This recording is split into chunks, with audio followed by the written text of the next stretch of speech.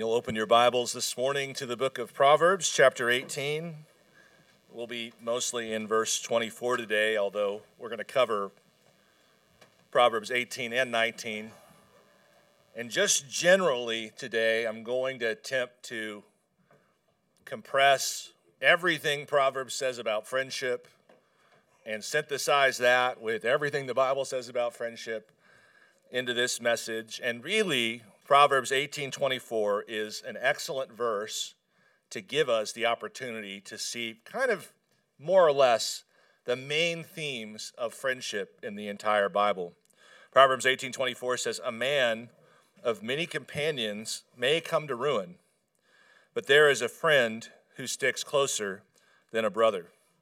So there are, I think, two main ideas in the book of Proverbs and actually in all of Scripture about friendship. And the first one is that fair weather friendship is a real phenomenon and it's really painful. And we see that at the beginning of this verse. And this is one of the two sort of pillars of friendship discussion, both in the book of Proverbs and in the whole Scriptures. Fair weather friendship is a real phenomenon and really painful. And number two, the second idea about friendship that we see in the Scriptures over and over again is that true friendship is more or less defined by steadfastness or endurance. So those are probably the two biggest ideas in the Bible and certainly in the book of Proverbs about friendship. Now, we can go through all of the different Proverbs about friendship, and one of the questions we're forced to kind of answer early on is, how do we read the data? How do we read the data that is descriptive and not prescriptive? And let me explain to you what I mean by that. There are some Proverbs that are prescriptive when it comes to discussing friendship. For instance, Proverbs 22:24 through 25. "Make no friendship with a man given to anger, nor go with a wrathful man, lest you learn his ways and entangle yourself in a snare." Or Proverbs 13:20. "Whoever walks with the wise becomes wise, but the companion of fools suffer harm." These are what you'd call prescriptive because it's really obvious what they're telling us to do. In the first one, they're telling us, that the proverb is telling us, don't become close friends with a man given to anger, lest you learn his ways.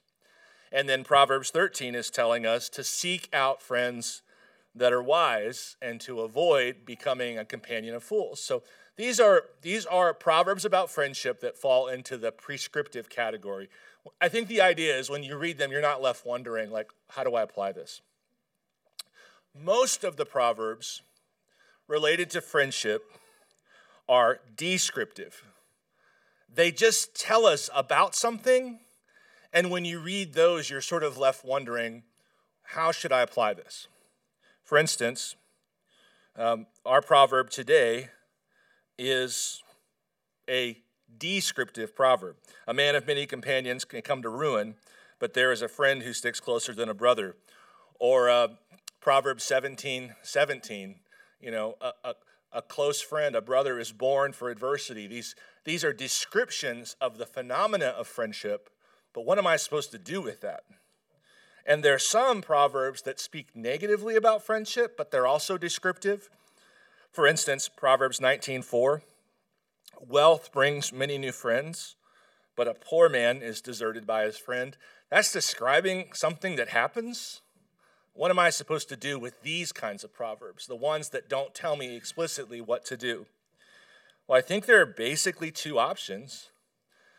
They're either telling us about this stuff because they're telling us sort of the kinds of friendships to seek and curate in our lives, or they're telling us about this stuff so that we are instructed on what kind of friends we should and should not be. Does that make sense? Like, those are kind of our two options.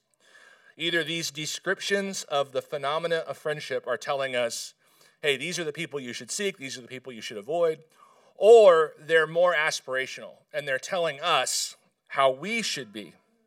Now, I think these Proverbs that are descriptive are given to us for the sake of being good friends and not for the sake of seeking good friends. I think there are other Proverbs that tell us to seek good friends, but there's this whole chunk of them that are just telling us about the triumphs and tragedies within friendship. And I think those descriptive proverbs, the way to apply those that makes the most sense given all of the biblical data, is that these are to be applied first to ourselves. We shouldn't use all of the proverbs as sort of a shopping list of red flags and green flags for friends we encounter and accept. We should really use it as a way of guiding who we are and who we're becoming so that we can be the positive things we see in these descriptions, and we can avoid becoming the negative things we see in these descriptions. I mean, the secondary utility would be like something terrible happens to you and some friends start treating you differently. Well, yeah, you can go to these descriptions and sort of maybe understand what's happening. It's like, well, maybe I have some fair weather friends. But the main utility of these seems to be to help you and I aspire to becoming the kind of people who are the one who sticks closer than a brother, the one who is born for adversity, and so on and so forth. I think there's a lot of reasons that makes sense, and one of them is that as Christ followers, God expects us to commit to certain behaviors, and if you look at what those behaviors are, they're all basically building blocks of friendship. Let's say there are, and there are probably more than this, but let's say there are 3 basic building blocks of friendship in the Bible: love, loyalty, and forgiveness. Love, loyalty, and forgiveness. Let's say that those are 3 of the main things a real friendship must have. Well, these are things that we are commanded to do, right? These are things that we're commanded to do. The whole law is summarized by loving God with all your heart, and then what? Loving your neighbor as yourself. We are called to be loving to others. In 1 John 4:20, he writes, "If anyone says, 'I love God,' and hates his brother, he's a liar. For he who does not love his brother whom he has seen cannot love God whom he has not seen." So Christians are called to love. Love's a basic building block of friendship. Christians are called to loyalty. This question of am I supposed to use these proverbs to seek quality friendships, or am I supposed to use these proverbs to become a quality friend? That's a very ancient question. The Greeks, in their philosophy, took almost no subject as seriously as they took the subject of friendship. It's a serious theme that runs throughout all classical Greek philosophy. Epicurus, 300 BC or so, founder of, wait for it, Epicureanism, postulated that we should all seek friendships that would come and visit us when we were sick and come and visit us if we were ever thrown into prison. He says essentially we should all aspire to find friends who will sit with us at our bedside when we are sick and who would come and visit us if we were somehow imprisoned. Many years later, actually right around the time of Christ or shortly thereafter, Seneca, who was a Stoic philosopher, which is a school in relative opposition to Epicureanism, Seneca said, no, we should aspire to be the kind of people who sit with others when they're sick and visit others in prison.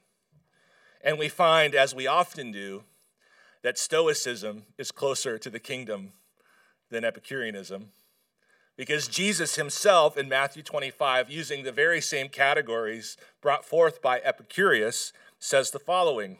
When in Matthew 25, he's talking about the judgment, and he's saying there's going to be a separation of sheep and goats. And then he says, and this is the terms of the separation. And he says to those who are sheep, to those who wind up being admitted into eternal joy, he says, I was naked and you clothed me. I was sick and you visited me. I was in prison and you came to me. Bit of an overgeneralization, but fairly spot on. God is not evaluating your character mostly by the friends you keep, but mostly by the friends you are. And so Jesus certainly agrees with the idea expressed by Seneca, although I think Seneca said it after Jesus. So love is an essential building block of friendship. We're called to love as Christians. Loyalty is an essential building block of friendship. We're called to be loyal to one another as Christians.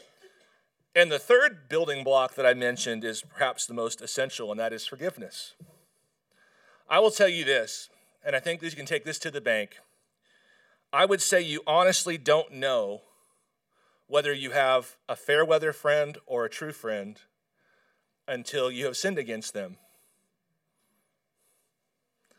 I don't think that you can know whether you have a real friendship until real forgiveness has been required. It's a fundamental building block of friendship. And of course, Jesus commands us very explicitly in Matthew 6 that we as believers, receivers of grace, must forgive others. So what I'm trying to put forth to you is I want you to start seeing friendship as a duty rather than a good to be consumed. A charge to keep rather than a good to be consumed. And one of the first arguments I've made is essentially that all of the basic building blocks of friendship are indeed required of you if you are a disciple of Jesus. There's a second reason why I think we have to see friendship primarily as a responsibility we have to discharge rather than as something we should be seeking to receive from others. And that is simply this. It isn't clear to me that the pleasures of friendship outweigh the potential pains. So if this is simply about consuming a good in the world, I think you might want to just stay out of this store. The truth is that lots of friendships go well and never go south, but a lot of the Proverbs and a lot of Scripture, one of the main lessons going all the way through the Gospels with Jesus at the cross is that you are likely to eventually experience the extreme pain of disloyalty and betrayal.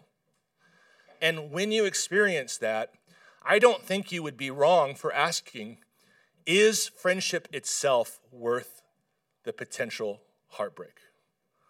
Is friendship worth the risk? And I would say that if the only thing to gain out of friendship is stuff that you gain as a byproduct of the friendship, then I would say probably not. I actually think most people are not engaged in biblical friendship because they know this. They're engaged in biblical courtesy. They're engaged in biblical affiliation. But they avoid biblical friendship because they know it is very likely a path to a broken heart. And so if friendship is presented to us constantly as this thing we should seek because it's good for us, because it's a blessing to us, and certainly the Bible talks about that, but if that's the main reason, I think the first time you're punched in the face, I think the first time you're betrayed, I think the first time you're abandoned, you will wind up like so many have, permanently once bit and twice shy. And you will wind up saying, it's just not worth it. And indeed, it may not be worth it if it's simply a consumable product that you choose or not choose. I think it's necessary, since the Bible commands us to be friends and pursue friendships, I think it's necessary to see friendship as a kind of duty. I mean, I can't overstate how profound the Bibles are, or not how persistent the Bible is in warning us about the calamity associated with loving someone. This is fundamental to the Bible's story. In Proverbs, one of the closest words for friendship, we're going to see in a minute, there's a bunch of different words. In Proverbs, one of the closest words for friendship is a word allup, A-L-L-U-P. It is one of the closest words. In fact, it sort of means bosom companion. And if you're tall, you have a lot of bosom companions. But Derek Kidner writes about this word. It happens to be the strongest term for a friend. And it usually occurs in the Old Testament in situations of betrayal or estrangement. Right? So there's a psalm, there's multiple psalms where David uses this term allup, and they're all surrounding being betrayed and heartbroken.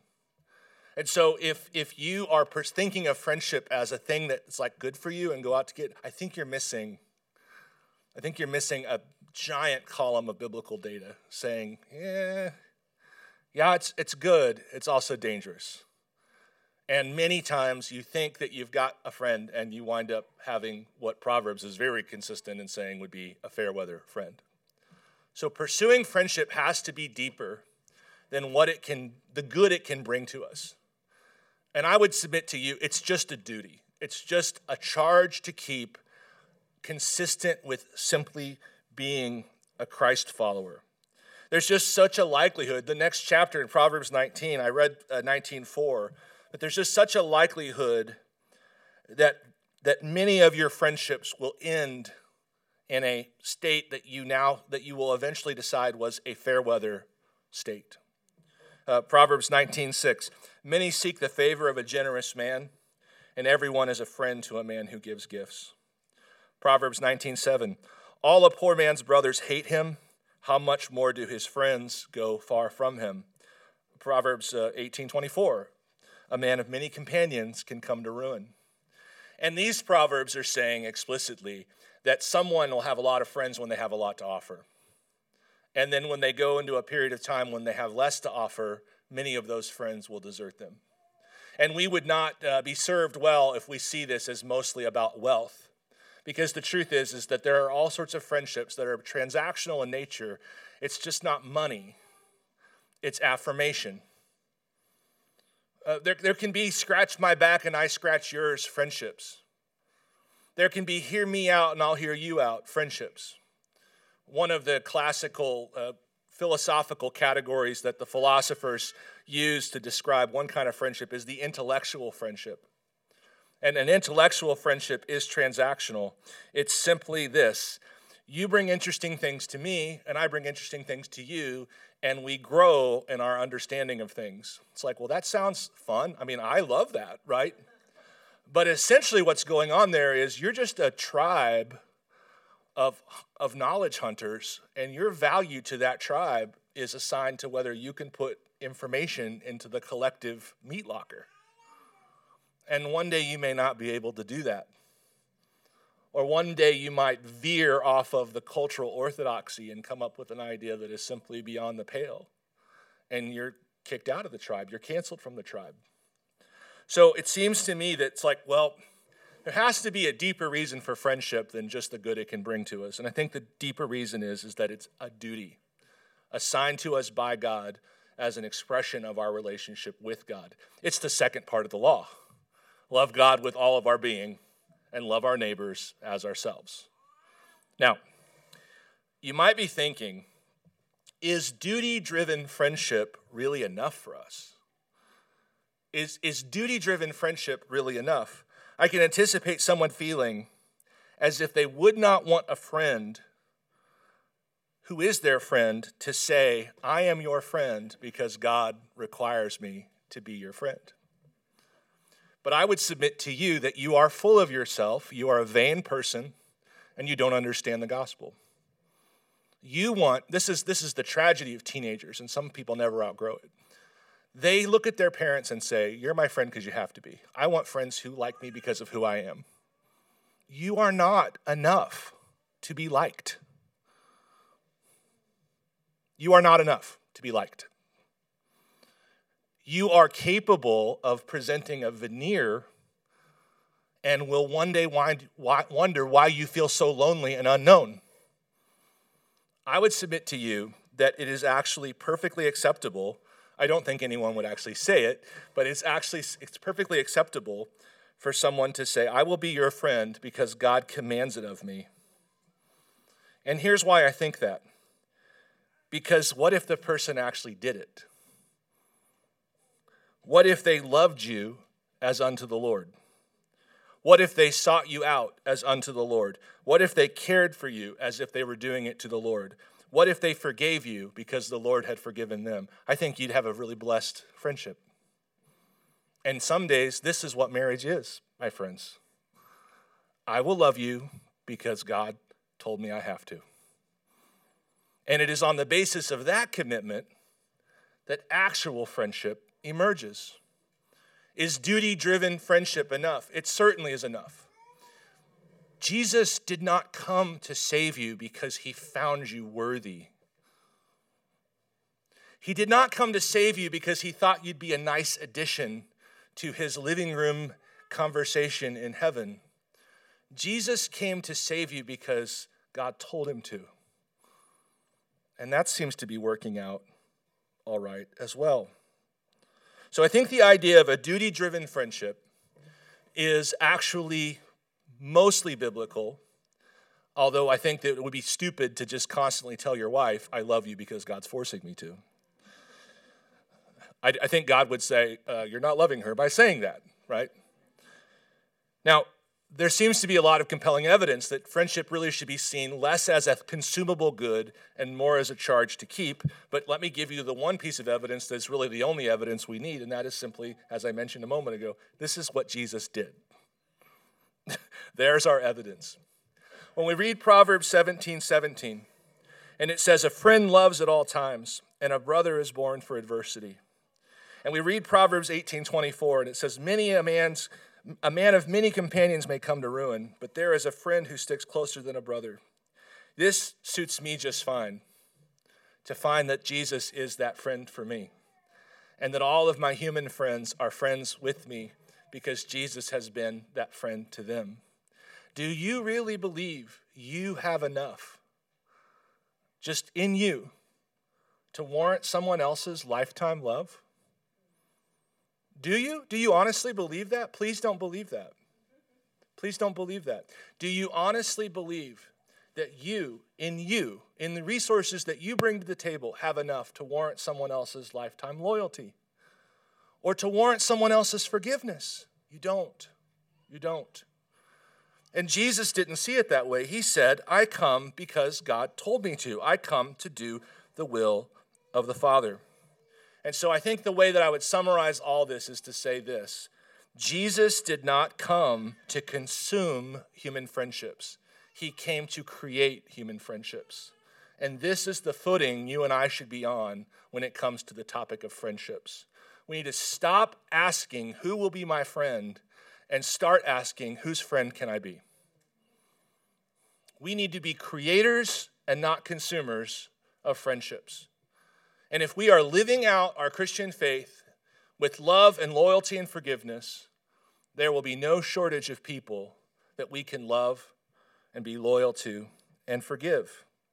Now, I want to go in a little bit further and sort of synthesize all of the data in Proverbs about friendship and the way we see Jesus engaging in friendship. The first one I've established, and that is there's a duty-driven thing that Jesus is doing.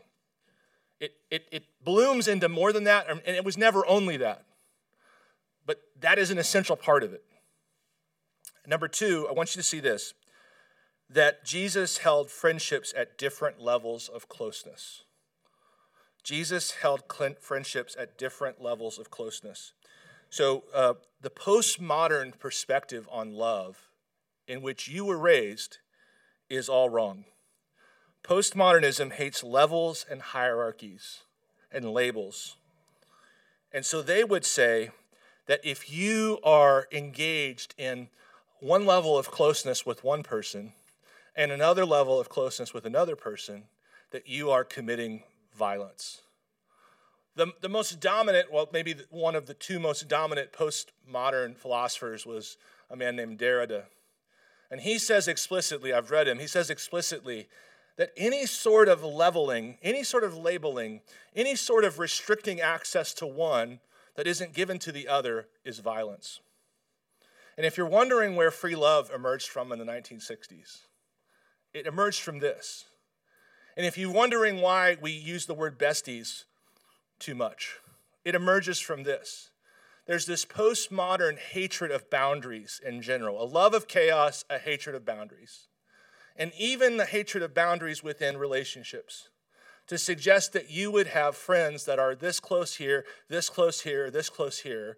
And I want to draw your attention to the fact that Proverbs uses a number of different terms, and they all don't mean the same thing. There's a companion, there's a neighbor, there's a friend, there's a brother. Our life is not supposed to be boundaryless without any borders, simply accepting everybody and everything and all the time. That's, if you're struggling to see Christian love with boundaries, I can tell you where that came from. You were raised in a postmodern culture. And that postmodern culture has been trying very hard to eliminate boundaries. If you're wondering where all this promiscuity comes from, if you're wondering what an orgy is about, because I know we're all wondering that, there are fundamental, philosophical, intellectual, spiritual reasons for what you're seeing in the world today. I just want to draw your attention. It's not a super important point. I just want to draw your attention to understand that there will be this pressure against you so that you're sort of forced to love everyone in all the ways at all the times. And what that does, I've seen it to Christians my whole life, you stop loving people who just need this much love. You look at someone who is really broken, and they're not a part of your life. They're not a part of your family. They're probably not even a part of your church. You look at someone who's really broken, and instead of giving them this much, and knowing, like, that's good enough. I gave them a cup of water in Jesus' name. If you don't know how to do the boundaries thing, you'll avoid them entirely. When really, honestly, like if we all just did this much, right? So it's important to see that this is true of Jesus, and I think that there's reason for that. Jesus was friends with the woman at the well. I'll talk about that again in a moment. He was friends with Zacchaeus, but not the same kind of friends that he was with Mary and Martha and Lazarus. Jesus had 12 disciples, but he had 3 of the inner core, and he had 1 whom he beloved, right? And so why is this happening with Jesus? Well, I think it's an expression of his humanity. I think when Jesus chose to enter time-space, he chose to enter into a world of limitations.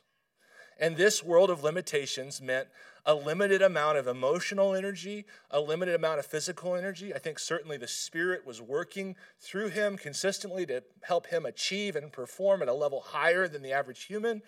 But the idea that I think we can unpack by noticing that even Jesus operated in levels of friendships is that it is, as a human being, impossible to be everything for everybody.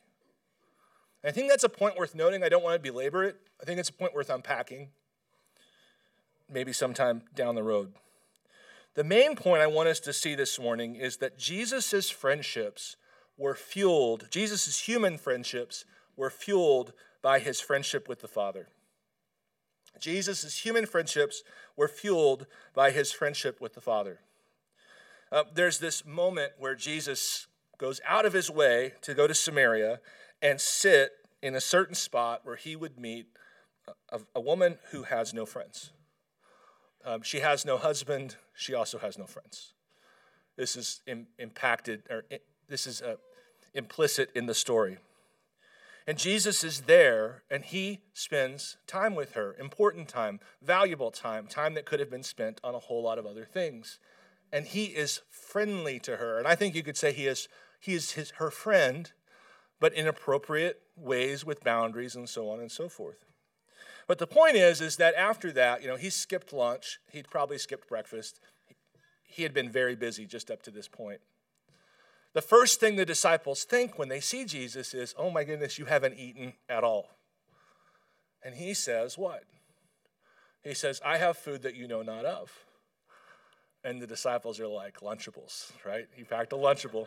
You packed a Lunchable in your bag, didn't you? Is it the pizza kind? I hate those. Anyway, no. They're like, what are you talking about? You have food that you know not of. He says, my food is to do the will of him who sent me. And so what Jesus was always doing was he was extending the depth and richness and beauty of the friendship he had with the Father out into the human world. He was just giving, he was living on the fuel of his friendship with the Father and extending that into other people. Now, you can this is going to sound super heretical. You can overdo Jesus talk a little bit in sermons in this respect. It's easy for you as a listener to think, but that was Jesus, I'm not even in the same league, what's going on here? This is actually this idea of if you're a good friend with God, you'll be a good friend to others. This is just, first of all, it's in the greatest commandment, love God and then love your neighbor, but it's actually just replete in a number of our Bible heroes' stories. The closer someone is to God, the better a friend they are. And I'm just going to pick three of the big ones. Three where it's explicitly mentioned in the Old Testament that these men were friends with God. Don't say it out loud, but try to think who in the Bible was explicitly named a friend with God. So you've got three, two explicit, one a little less explicit but implicit. And the first one is Abraham. And the second one is Moses. And the third one is David. So let's use these three men as our examples. These three men are known in the Bible as having an exceptional friendship with God. The Old Testament says that there's never been anyone that was friends with God like Moses was friends with God. Well, there's one guy I know. Abraham was a friend of God, but I think what gets lost in the story is he is an exceptional friend to his nephew Lot. The whole time he is deferring to Lot. When their resources were limited and they had to split up, he gives Lot the preferential pick, even though Lot's younger than him. When Lot gets kidnapped, Abram goes and rescues him. So Abraham was a friend with God, and he also just so happened to be a really good friend. Moses was described, as I mentioned, as a friend of God. And I think one of the things that gets lost as you're reading Moses' story is how good of a friend he was to Israel. I think it's in Deuteronomy 9. I just read it this week. After Moses discovers that Israel has sinned with the golden calf, Moses says, I went to the mountain and I fasted and prayed for 40 days for you. There's a moment, at least one, I think maybe two, where God says to Moses, I'll just destroy them. And Moses says, no. No one was worse to Moses than the Israelites. They were ungrateful. They were accusatory. They always played power games with him, claiming that this position of leadership he was in was undeserved and that anyone could do it, and so on and so forth. They were ungrateful for all the miracles that God performed. Moses took exceptional risks to get them out of Egypt. And think of how personally insulting it was for them to long to be back in Egypt, when Moses, had done so much and risked so much, so many encounters, potentially fatal encounters with Pharaoh. He had risked so much. His whole life was about getting them out, and they would constantly disrespect him. And time again, you see Moses being a faithful friend. It's like, how does a man like Moses, or how does a man like Paul, who deals with the Corinthian ingratitude, how is he such a good friend? It's not a reciprocated friendship. That's not the key. He's not getting anything out of it. That's not the key. These men had a friendship with God that fueled their human friendships. Blaise Pascal once said that all of the problems in the world are related to one simple thing, and that is a man's inability to sit alone by himself in a room. And of course, what he meant by that was alone with God. Your capacities for friendship are only as real as your friendship with God is real.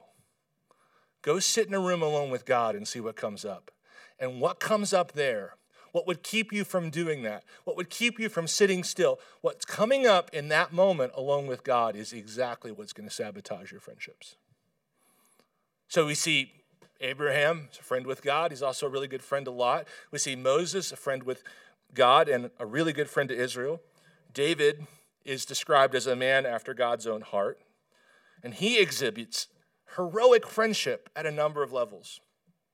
In many respects, if you'll read through 1 Samuel, you'll find that Saul, the king, had one friend, and it was the one he was trying to kill. The one person who wanted the best for Saul. The one person who prayed for him, the one person who sought his good, was the one person who kept trying to kill him. And then after Saul, or actually in the midst of Saul, there is his friendship with Jonathan, which might be, humanly speaking, top 2, top 3 friendships described in the Bible. Years later, after they are both dead, David is sitting in his peaceful kingdom, fully established, with all of the wealth in the world. And voluntarily, of his own heart, he wonders, is there anyone left in the house of Saul and David that I can show kindness to? I believe that the Hebrew, and I need to look this up for sure, I'll talk about it more in a moment, but I believe the Hebrew there is kesed, which I'll talk about more in a moment. Is there anyone I can show kindness to from the house of David, or of Jonathan?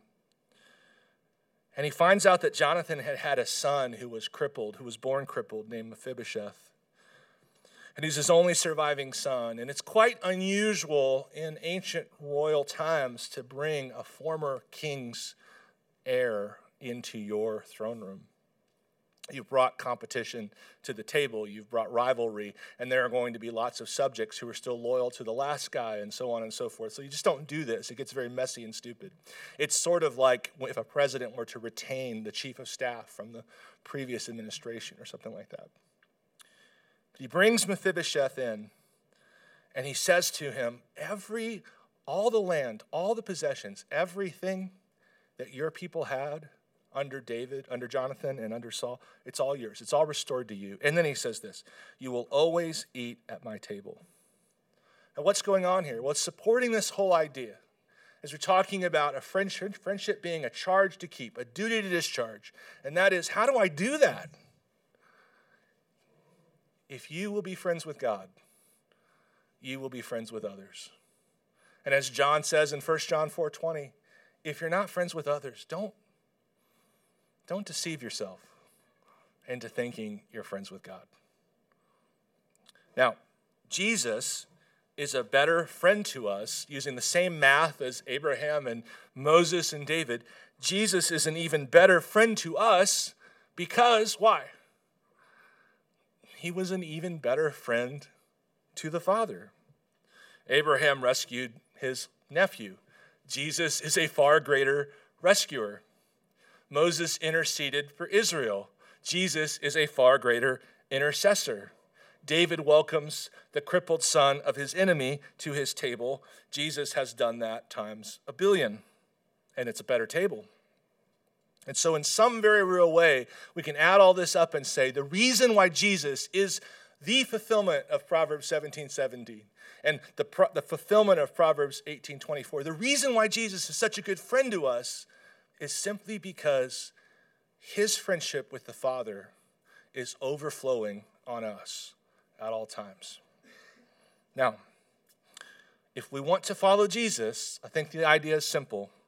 We must turn from primarily thinking of ourselves as consumers of friendship and follow Jesus down this other path where we become creators of friendships.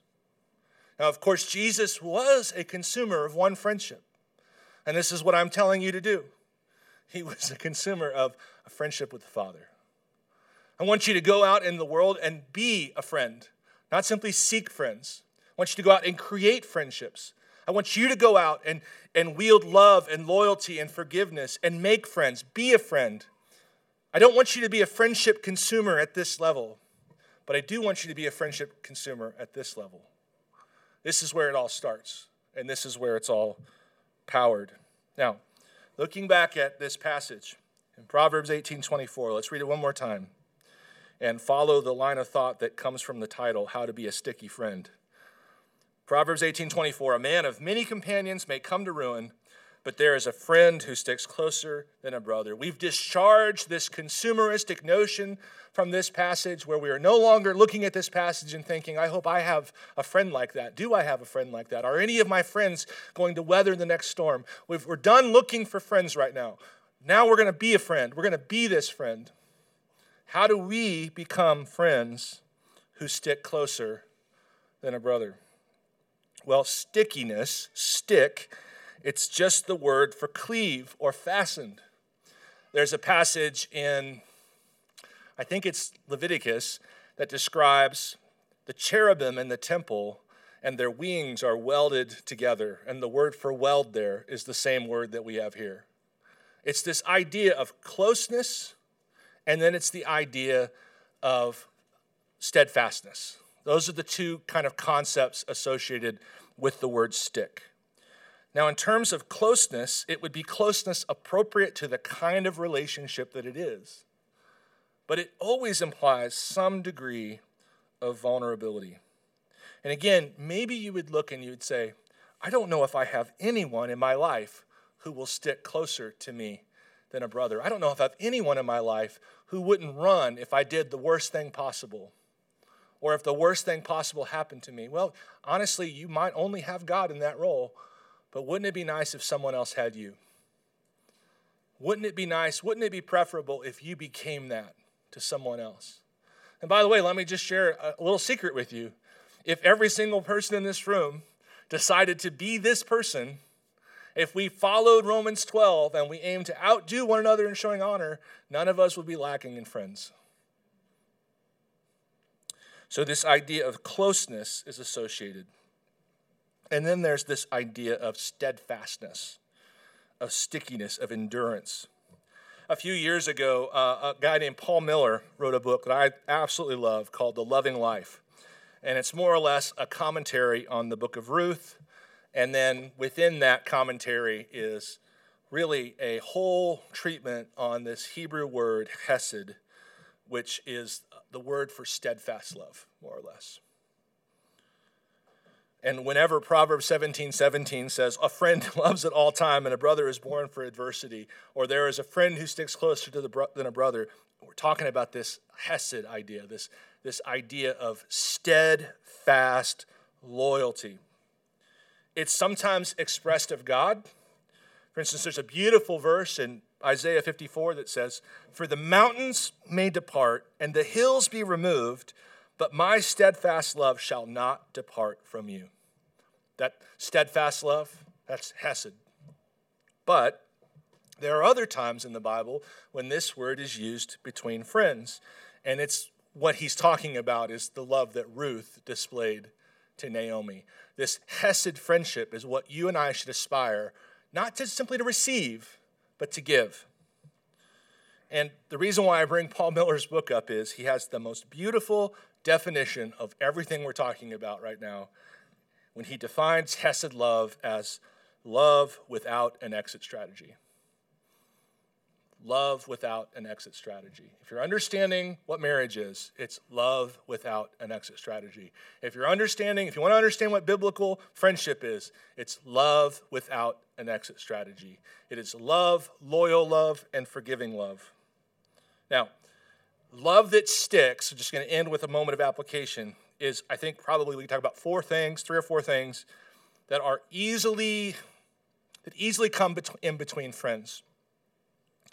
And the first one would be, let's aspire to be friends who stick with others in spite of life's busyness and demands. It is so easy to simply forget your friends. It is so easy to fail to do the necessary maintenance, the necessary upkeep of a friendship. The busier you are, the harder it is to maintain these friendships. Now, I don't know about you, but I know for me, there's a couple people I've got to call as a result of thinking about this. And I don't have to call and confess some great sin or anything like that. I just need to go back to the work of seeking them, pursuing them, befriending them. And on the other hand, I have the struggle that all of you have, and that is I don't have unlimited time. And I don't know how many people to pursue and so on and so forth. But I know that the Lord has laid a few people on my heart that simply just need to hear from me. And I wonder if he would do that for you as well. Simply just resisting the likelihood that life's busyness and the demands in life or new seasons of life can cause you to neglect a friend. It's like maybe it's just time for a text, or maybe it's just time for a phone call or something. Now, there's another thing that happens, and this is spelled out explicitly in Proverbs often, and that's just the potential of being separated because of hardship and difficulty.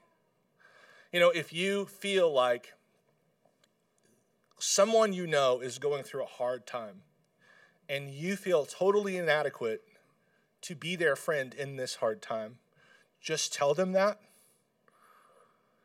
and just keep talking to them. You may be totally inadequate. There's a high likelihood of it. This is the anti-self-esteem church. You may be fully inadequate, but you can be a friend, and anyone that's ever gone through a really devastating time knows that distance and loneliness is not the thing you want.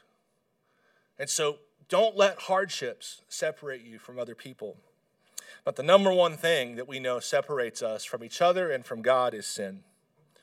And we need to learn how to stick with one another even through sin. One of the great heartbreaks I've had as a pastor over the years is I've seen people who were associates for a long period of time call themselves friends. And then in some really, honestly, usually relatively minor way, one sins against the other. And it's like at that moment, in my understanding of biblical friendship, they have the opportunity to cross the bridge over into real friendship if they will just give and experience grace. But so often I see just those little sins separate friends. And they just had the moment to really become friends. And they didn't take up Jesus' glorious offer to give us grace and give us grace to share with others. Proverbs 18:19 talks about that problem. A brother offended is more unyielding than a strong city, and quarreling is like the bars of a castle.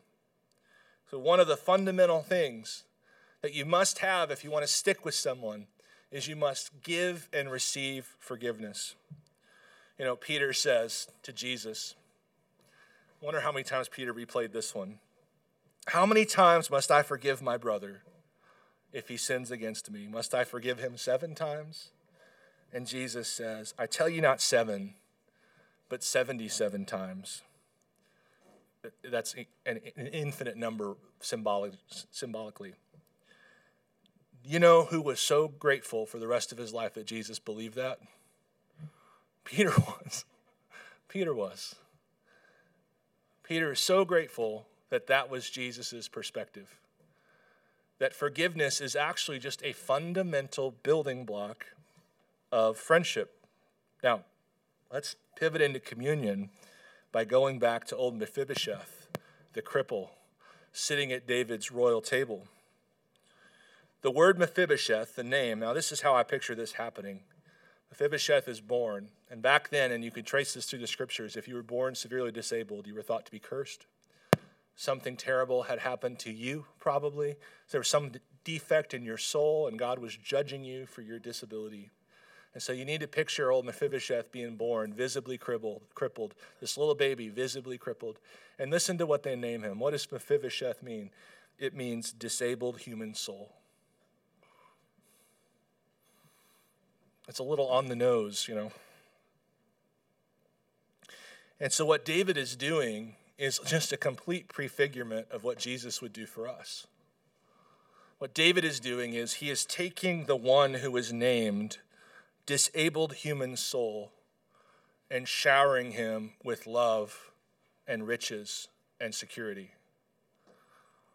And David acting not only as the good friend that he was, but as a foreshadowing of Jesus Christ, is pointing us to the one, Jesus, who would actually come for actual disabled human souls. That's you and me. And he would welcome us, though we are sons of his enemy's line, sons of disobedience. He would welcome us and set us at the table that he has prepared for us. And so that's what's happening today. That's what we do. We come as Mephibosheths, redeemed and welcomed to the table, not because we're deserving, not because our soul is spotless, not because we've had a really great week, but because Jesus wants to be our friend. And he has made that friendship possible by giving himself up for us. That word alep, I mentioned it earlier. It means bosom companion. There's another reference to the table buried into that idea. When the disciples sat at the table, Jesus is obviously performing the Lord's Supper in real space-time. And so there is one space at Jesus' bosom, at Jesus' chest, that it was considered the most affectionate spot to sit. This is where you would sit if you were the most beloved. And this is where John, the apostle, sat. Jesus had his 12, he had his 3, he had his 1. Because he was operating in space-time. And even at that table, the 12, the 3, and the 1, it's all designated at that table. But I just want to encourage you with a really amazing thought. Jesus' space-time issue is no longer an issue. And so you, dear Mephibosheth, don't just get to sit at a better table, but you get to sit as his beloved, as the one he loves. And every one of you, we don't have to elbow each other to get to that spot because the table no longer exists in simple space-time. You can be the disciple whom Jesus beloves. I think if you'll embrace that at this table, if you are a Christian and you will come and embrace the fact that he has befriended you, he has made a friendship with you when none could have possibly existed, you certainly weren't looking for it. And I think when you walk out of here and say, now I want to be that friend, God's empowering grace will be with you. Let me pray and then you come and partake. Lord God, we love you and are grateful for pursuing us out of obedience to the Father. And we pray, God, that you would now, as we partake in this table, rejoice that you have made us friends with God. God, let that friendship continue to grow, and may that friendship overflow into the way we interact with other people. In Jesus' name we pray. Amen.